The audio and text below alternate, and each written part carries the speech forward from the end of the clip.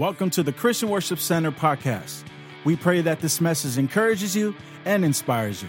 Visit us online at cwcbayarea.com for service times and directions. Would you put your hands together, stand to your feet, welcome with me, Pastor Eddie Rentz.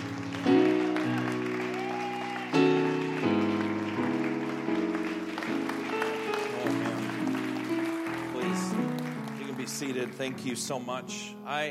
I just want to say that I don't know how much you prayed or how hard you prayed to get Pastor Dan as your pastor, but God must love you a whole lot to give you Pastor Dan. I'm not kidding. This guy is, he's a man of God. He's a great leader. He's a phenomenal communicator. There's a lot of pressure on me today because you guys have one of the best already. And I just am so thrilled because God has done so many amazing things through his life, through his family's life. Man, you guys, God just thinks a lot of you to give you him to be your pastor. And of course, you have a phenomenal team that has just been serving and coming alongside what's been happening. And I just got to tell you, I am so honored to be able to spend a couple moments with you and to say thank you first. Thank you on behalf of Hal Donaldson and Convoy of Hope. Thank you for your generosity and your willingness to help the hurting, the hungry, those that are in desperate need, because your life and your generosity is making a difference. And I want to tell you thank you so much. I just returned from Puerto Rico, and as you have read in the papers, Puerto Rico is as bad as they're writing about, maybe worse. As I stood there in San Juan, I could not believe that still in a country that 80% of electricity is still not working, that there are homes that do not have any power at all. One gentleman I know in ministry particularly has not had power in his home almost for 6 weeks and longer because there's no power that's there. People have left. Over 78,000 people have already left Puerto Rico, and they're continuing to try to get out as quickly as they can, because if there's no power, there's no jobs. If there's no jobs, there's no income. And you can understand, moms, dads, grandmas, and grandpas, how important it is to take care of your family. How important it is to provide for those that you love. And when you don't have hope, what do? How do you deal with what's going on? But I can tell you this, hope has arrived. Convoy of Hope has been there, and we have already provided 1.2 million meals right now in Puerto Rico. And we just had several containers arrive with emergency supplies. You see, water is incredibly important, because if you don't have clean water, you get diseases.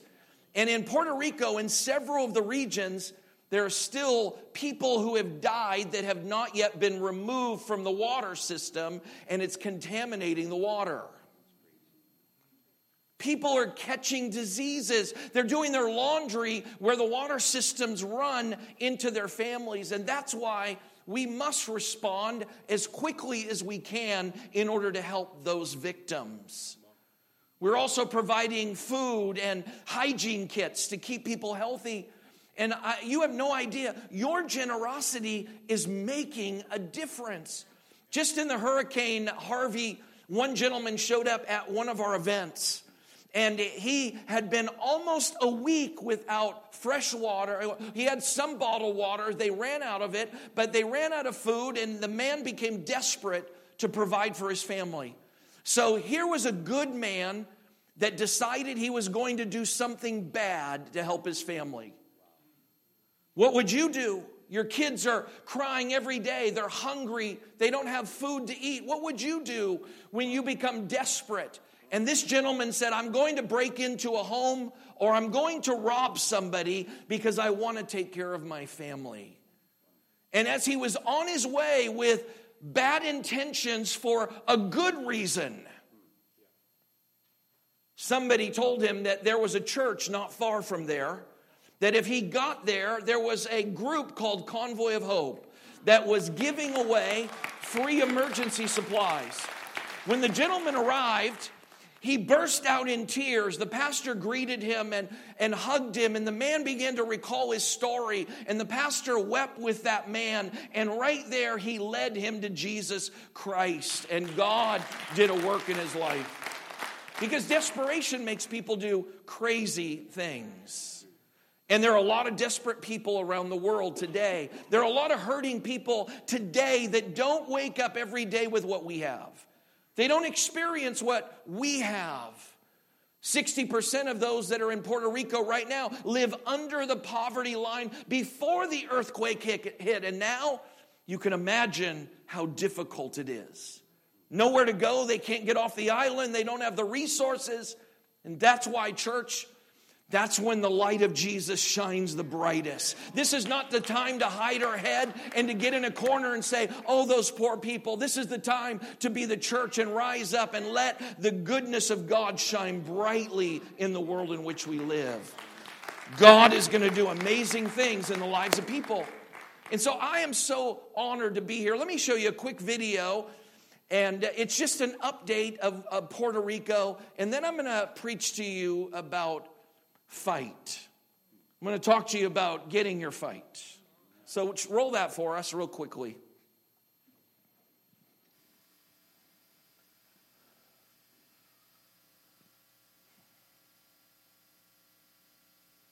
Hi, this is Hal Donaldson of the Convoy of Hope. And I'm coming to you from outside of San Juan, Puerto Rico, where Hurricane Maria devastated this island. Today we had the opportunity just to tour the island and to see the devastation. It is widespread. I have seen disasters across the United States and around the world. This is one of the worst I've ever seen. Today we saw car after car, a mile long, in line, waiting for gas, people waiting for food, and also just trying to get through roads that were flooded. The need here is so significant, and we have to help our brothers and sisters in Puerto Rico. Our commitment to you is that we're going to do everything we can in partnership with you and the churches right here on the island to make sure they get the help they need. So God bless you. Thank you again for all you've done to help us respond to the need in Texas and Florida, across the Caribbean, and now even in Mexico. This is made possible because of friends like you, churches like yours, that have been willing to step up and do something so significant. This is an hour we can just link arms to demonstrate the love of Jesus Christ. So God bless you. Thank you so much for all you've done. Amen. Thank you. Thank you. I like to start off at times with something funny, and I came across this. You'll pick it up really easily. It's called When and Then the Fight Started. I don't know if you've ever heard this, but it's simple to follow. My wife was hinting about what she wanted on our upcoming anniversary. She said, I want something shiny that goes from 0 to 150 in less than 3 seconds. So I bought her a scale. And then the fight started. When I got home last night, my wife demanded that I take her someplace expensive. So I took her to a gas station. And then the fight started. My wife and I were sitting at a table at a high school reunion, at my high school reunion, and I kept staring at the drunken lady who sat there with her drink alone at a nearby table. My wife said, "Do you know her?" "Yes, sadly," I sighed. "She's my old girlfriend.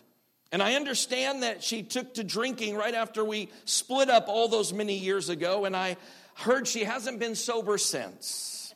"You're kidding," said my wife. "Who would think that a person could go on celebrating that long?" And then the fight started. I asked my wife, "Where do you want to go on our anniversary?" It warmed my heart to see her face melt in sweet appreciation. "Somewhere I haven't been in a long time," she said. So I suggested, "How about the kitchen?" And then the fight started. I just want to say that's not my life, or I wouldn't be standing here right now. I've been married 26 years. I have 3 adult children. I married my oldest one just recently. She works for K-Love Air One Station. She's getting her master's in digital marketing. My middle daughter is at Yale Divinity. She's getting her master's. And my son is a senior in college, and he's graduating in the spring as a Bible theology major and a business major. And my wife is the COO of that college. My claim to fame is I'm Judy's husband. So I'm blessed with that. I just want to say that when you focus on hurting people, when you focus on people that desperately are in need, you're picking a fight with the enemy. The enemy does not care how much you sing, dance, celebrate, gather around the front of this altar, pray for one another, as long as you keep it inside these four walls. He doesn't care how much you celebrate and talk about how amazing Jesus is and how much he's changed my life and how incredible God really is, as long as it stays here. And unfortunately, church, we have too many churches that are just about themselves. They're just about celebrating and talking about how good God is, and God has a plan for your life, and God can change your life, and God can do amazing things, and we hoop and holler and cheer each other on, but the moment we walk outside, we feel the intensity of a war. It's not flesh and blood.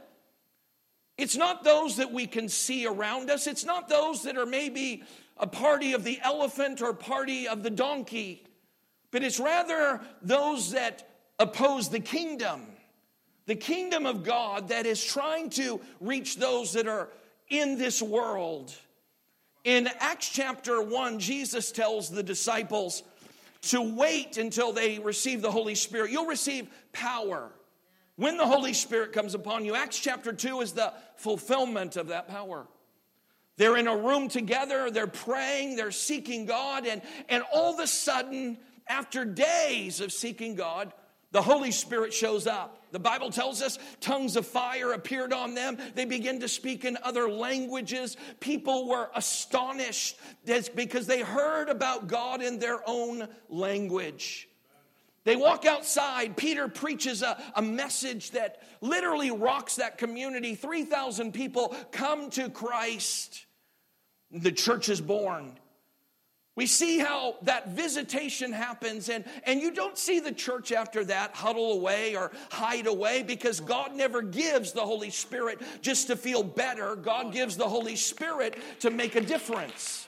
To make a difference personally in your own life. You see, the Holy Spirit gives you power over sin, power over frustration, power over anger, power over bitterness, power over things that we deal with every single day. He gives you power to be a better spouse, power to be a better business leader, power to be a better student, power to be a better person, because Christ now lives within you.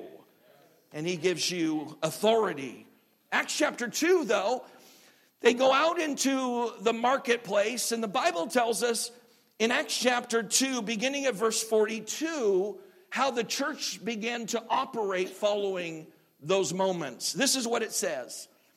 They devoted themselves to the apostles' teaching and to fellowship, to the breaking of bread and to prayer.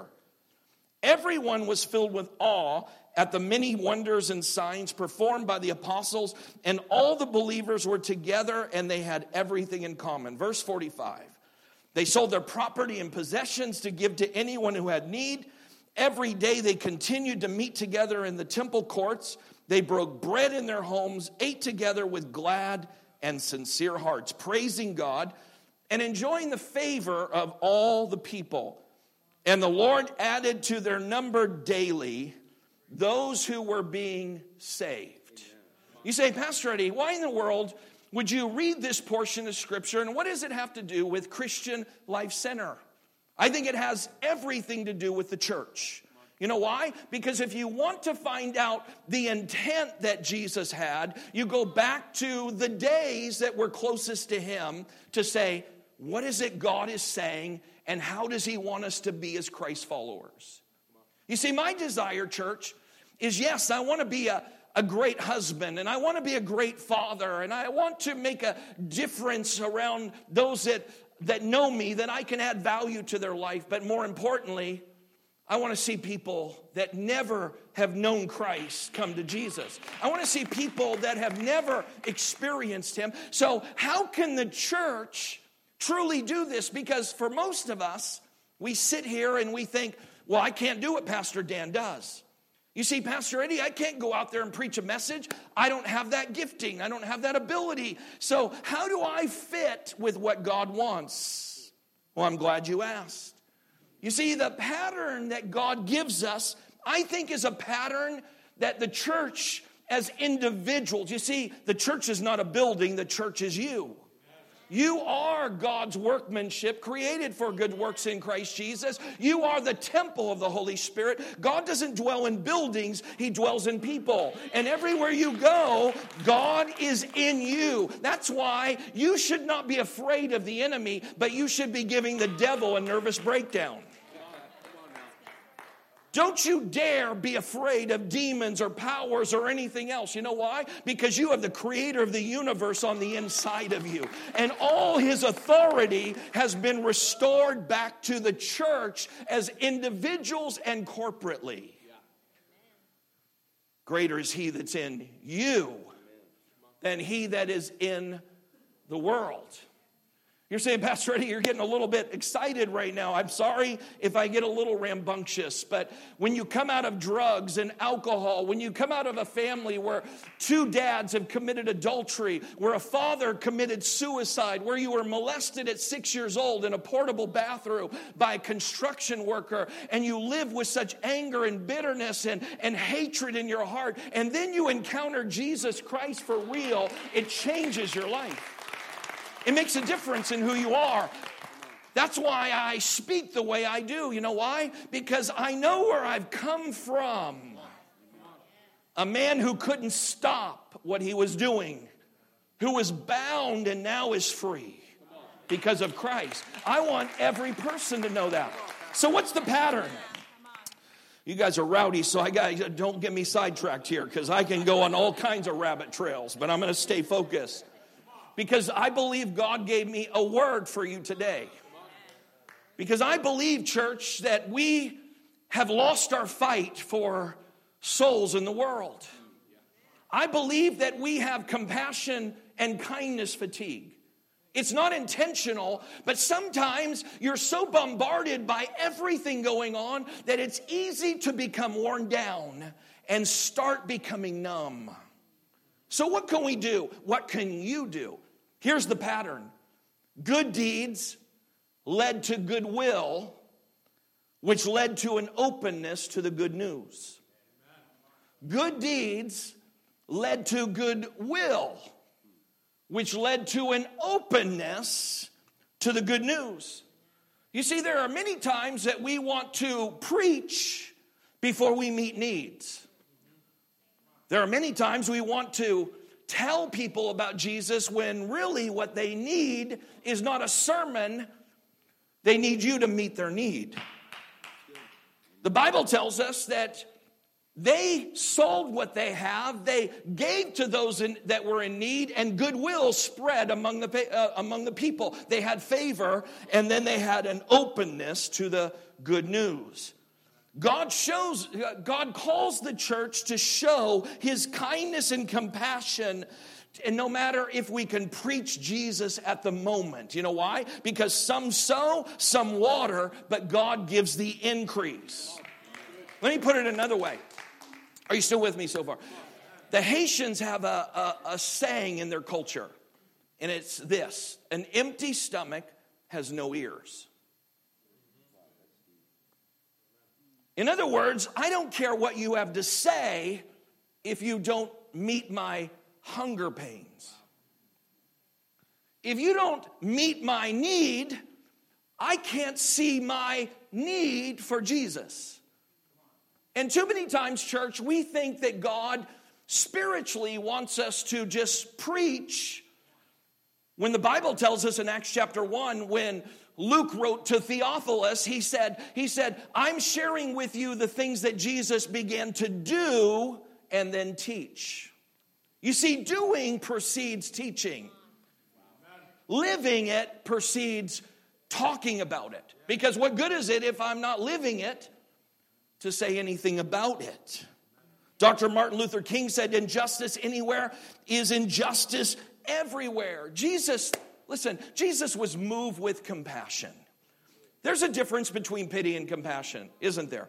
Pity sees the need and feels bad. But pity doesn't do anything. You know what I'm talking about. You turn on the TV, you see the needs of what's going on, you see how bad it is, and you go, I feel really terrible about what's happening. But pity doesn't do something. And the world doesn't need your pity, church. They need your compassion.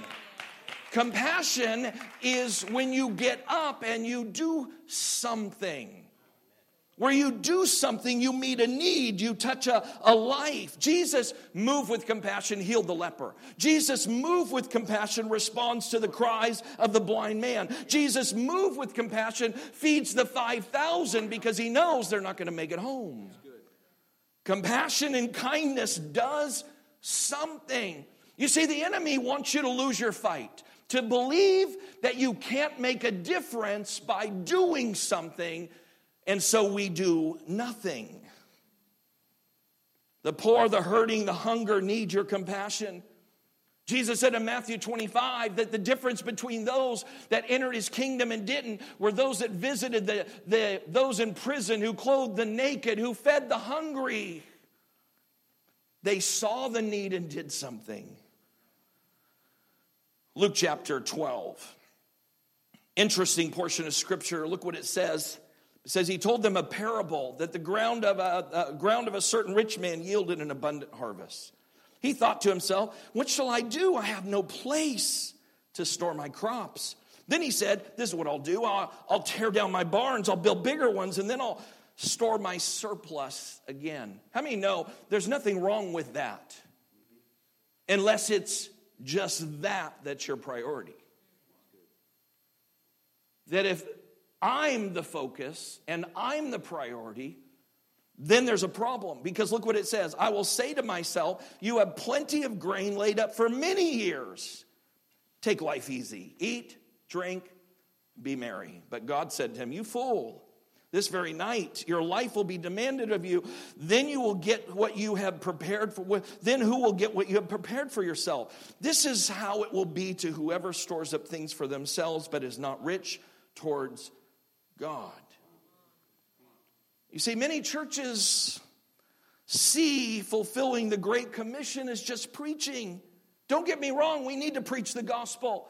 But Jesus said in Matthew chapter 5, verse 15, in the same way, let your light shine before others that they may see your good deeds. Church, do you know that God wants you to do good deeds? We think that that's not spiritual. That really, if we're spiritual, we're casting out demons. If we're really spiritual, then we're healing the sick. If we're really spiritual, we're opening blind eyes or we're opening deaf ears. But church, maybe our definition is not fully correct. I was traveling, and as I was driving, there were two hitchhikers on the side of the road. And I don't pick up hitchhikers generally because you never know what you're going to get. It's like a box of chocolates, right? I pulled over the side of the road, and there were two gentlemen with suitcases. They climbed inside. They had not bathed for at least several days. And it was hot outside, so I had to run the air conditioning. It was the first time I ever asked God to give me a cold. So I couldn't breathe. They were chipping the paint in my car. It was just not good. George and the space cadet, we'll call him, because he was the weirdest guy I've ever met in my life. He was in the cosmos fighting battles I've never even heard of. And they got in the car, and I began to try to strike up a conversation with them, and then I turned it towards God, and George instantly reacted hostile. He got very angry. The space cowboy started talking about gods I never heard of. So I was like, okay, God, this is not working right now. What do I do? And the Holy Spirit said, ask them if they're hungry. George, space guy, have you guys had anything to eat? Are you hungry? And they said, we haven't eaten for 3 days. God said, go get them something to eat. So I pulled in, I bought them, said order up, and they ordered up, and we ate. And every time I stopped to get gas, I asked them if they were hungry, and they would always get something. And as we went further down the road, I asked them, hey, do you know where you're going to stay tonight? Because I need to drop you guys off. They said, we don't have any place. And the Holy Spirit spoke to me and said, put them up tonight. I said, God, this is getting expensive. Said, put them up tonight. I said, guys, you're going to stay with me. Not in the same room. I'm going to get you your own room. You might be an axe murderer. I don't know. But I'm going to get you a room. And as we got there, I looked at them and I said, guys, we're going to go eat together tonight, but go shower. Go ahead and shower. And George looked at me. Never forget. He said, I don't have any other clothes than what I'm wearing. I just have an empty suitcase because people don't pick up people that don't have suitcases. The Holy Spirit spoke to me. You can say whatever you want about Kmart, but I thank God for the blue light special. I mean, I am like all in when it comes to. And so George, I said, come on, man. And I bought him underwear and jeans and socks and all this stuff. And George is pushing the cart, and he's shaking his head the whole time going, why are you doing this, man? Because no one's ever done this for me. Why are you doing this? Why are you doing this? And I just began to just love on George. And we got back to the hotel. George, shower. George showered, and we met for a steak dinner that night. And as we sat around the table, the conversation turned to Jesus. And right there at the table, George looked at me and he said, Eddie, I'm going to tell you why I didn't want to hear about God. You see, I just got out of prison. And I thought, dear Father in heaven. He said, I got out of prison and I was there because I lost my job and I couldn't get another job. And I had a girlfriend that was pregnant. And I needed to take care of her, and nothing was working, nothing was happening, and I decided that I was going to start writing bad checks. I was going to start to do whatever I could. You see, I went to the church and said, can you help me? And they said to me, we don't help your kind. And he said, I had no other choice, Eddie. What was I going to do? And George was arrested. He spent a little bit of time in prison. When he got out, the baby had been born, but his girlfriend had vanished. And George was by himself, angry, bitter, mad at God and mad at the church. But then he looked at me across the table and he said, Eddie, because of what you've done, I now believe in the Jesus you're talking about. You see, I don't say that to build myself up, church, because I almost missed it. It wasn't that I'm trying to make myself look so spiritual, but you got to understand that this world is without hope. They don't have hope today. Your neighbors, those that are around you at your job, people don't have hope today.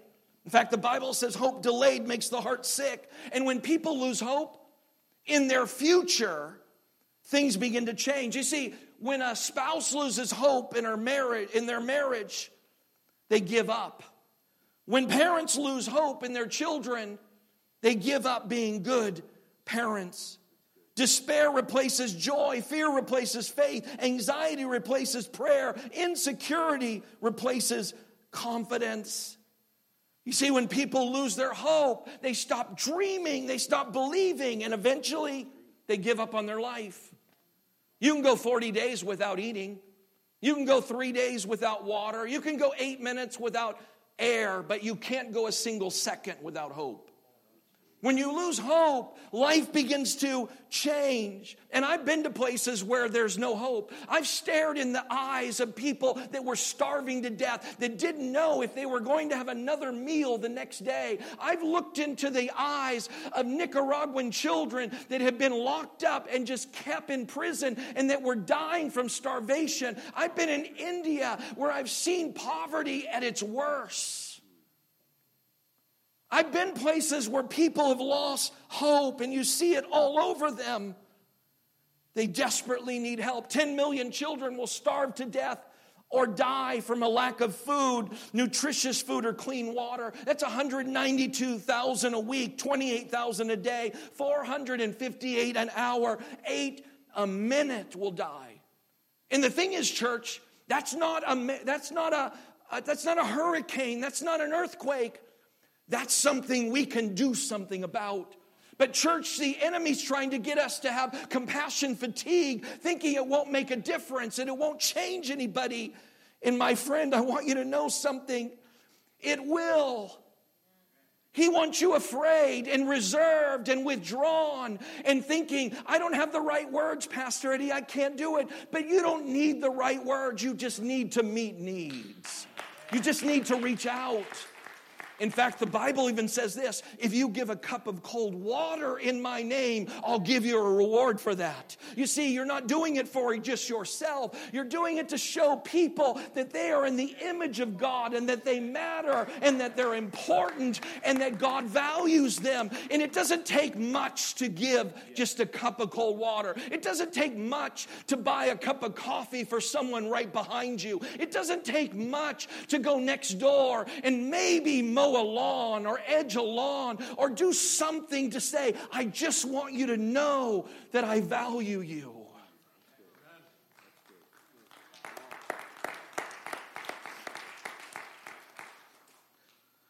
When you say yes and you start reaching out, you advance the kingdom. We're not here for ourselves, church. We're here for a world. 1 Peter chapter 2, verse 12 says, live such good lives among the pagans or the unbelievers that though they accuse you of doing wrong, they may see your good deeds. Church, too many times the world knows what we're against, but they don't know what we're for. They know we don't approve of certain things, and they go, then I'm not valuable because I've done those things and I can't quit those things. James says, religion that God our Father accepts as pure, faultless is this, to look after orphans and widows in their distress and to keep oneself from being polluted by the world. Listen, we work with FEMA. Whenever there's a disaster, FEMA calls Red Cross. They call Convoy of Hope. We're in the top 5 by the government calling us to respond. But I want you to know something. As much as I thank God for FEMA, God didn't call FEMA to take care of widows and orphans. God didn't call FEMA to take care of the hurting and the broken and the lost. He told the church to do that. You see, the church is called to go to the prisons. The church are called to feed the hungry. The church are called to clothe the naked. The church are called to be good neighbors. The church are called to do good deeds. Listen, I'm going to make you really mad. So get ready.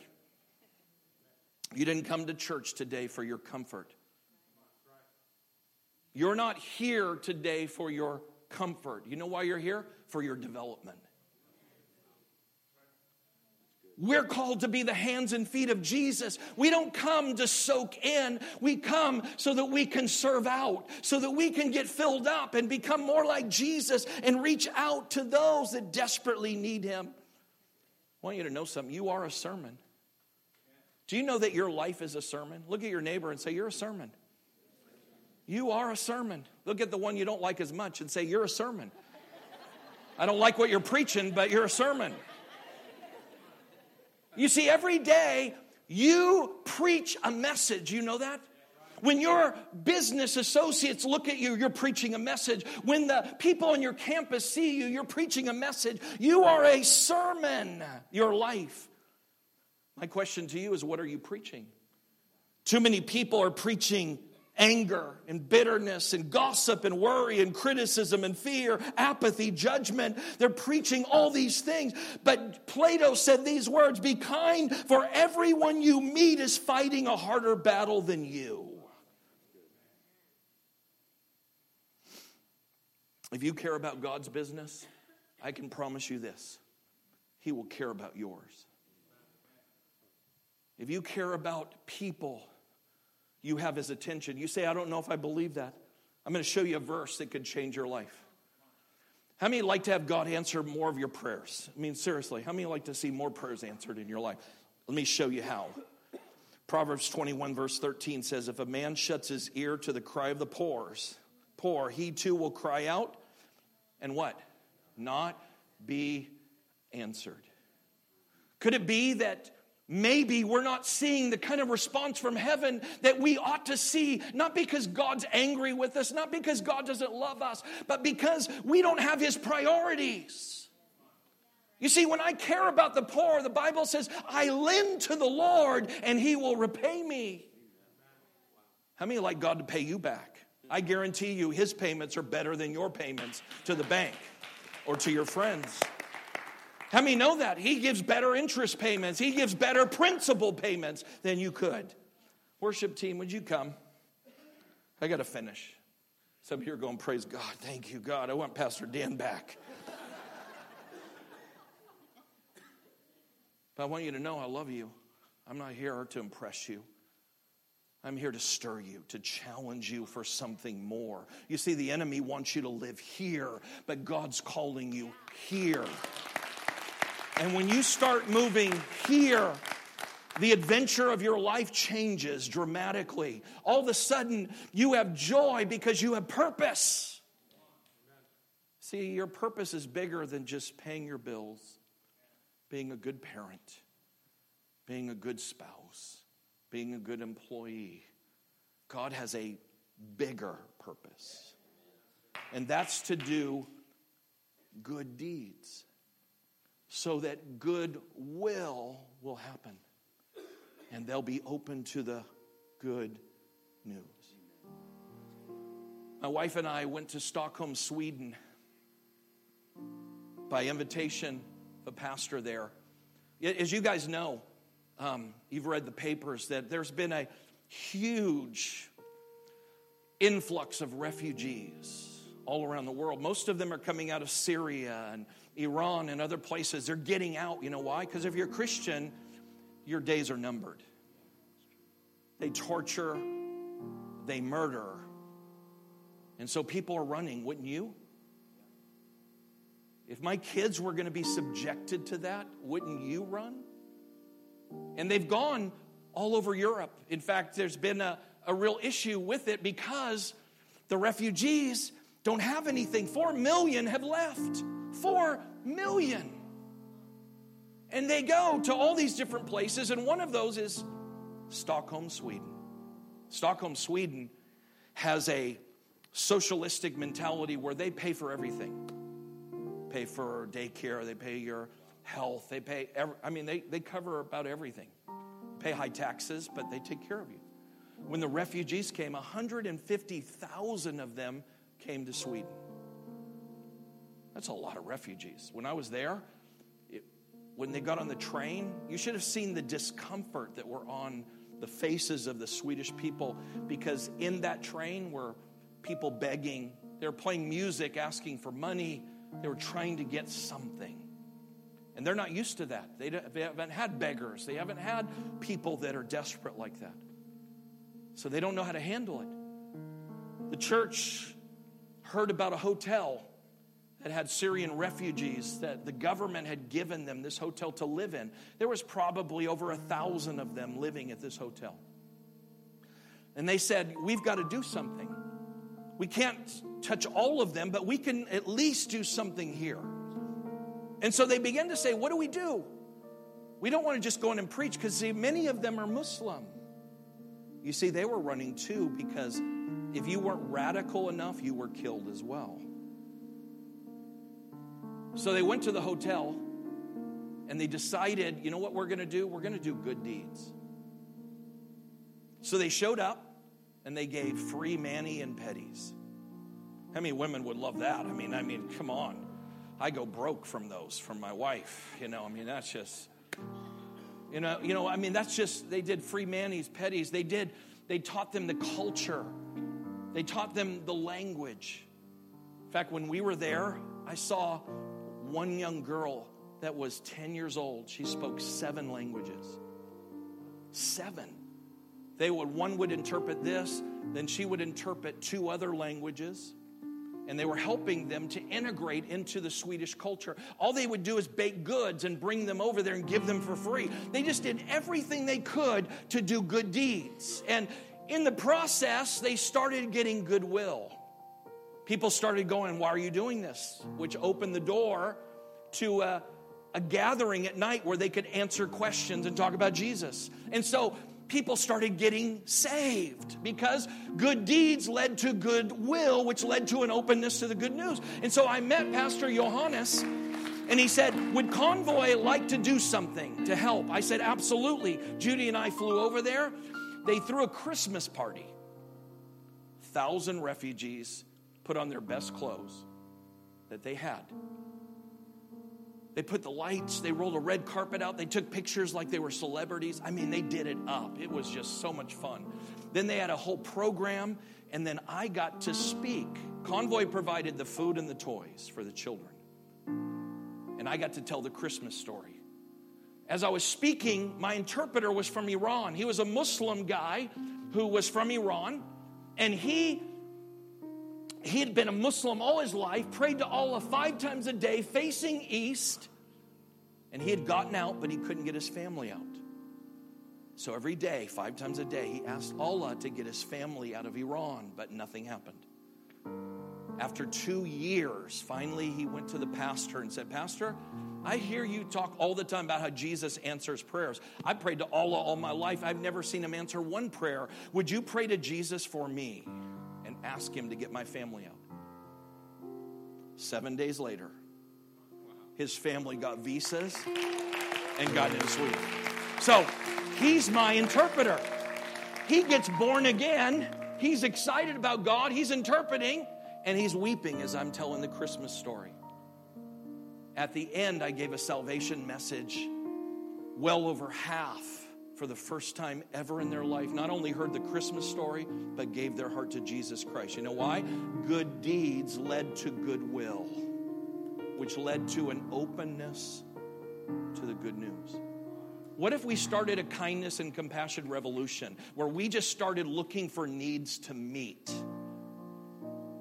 so that people will start having goodwill, so they will be open to the good news?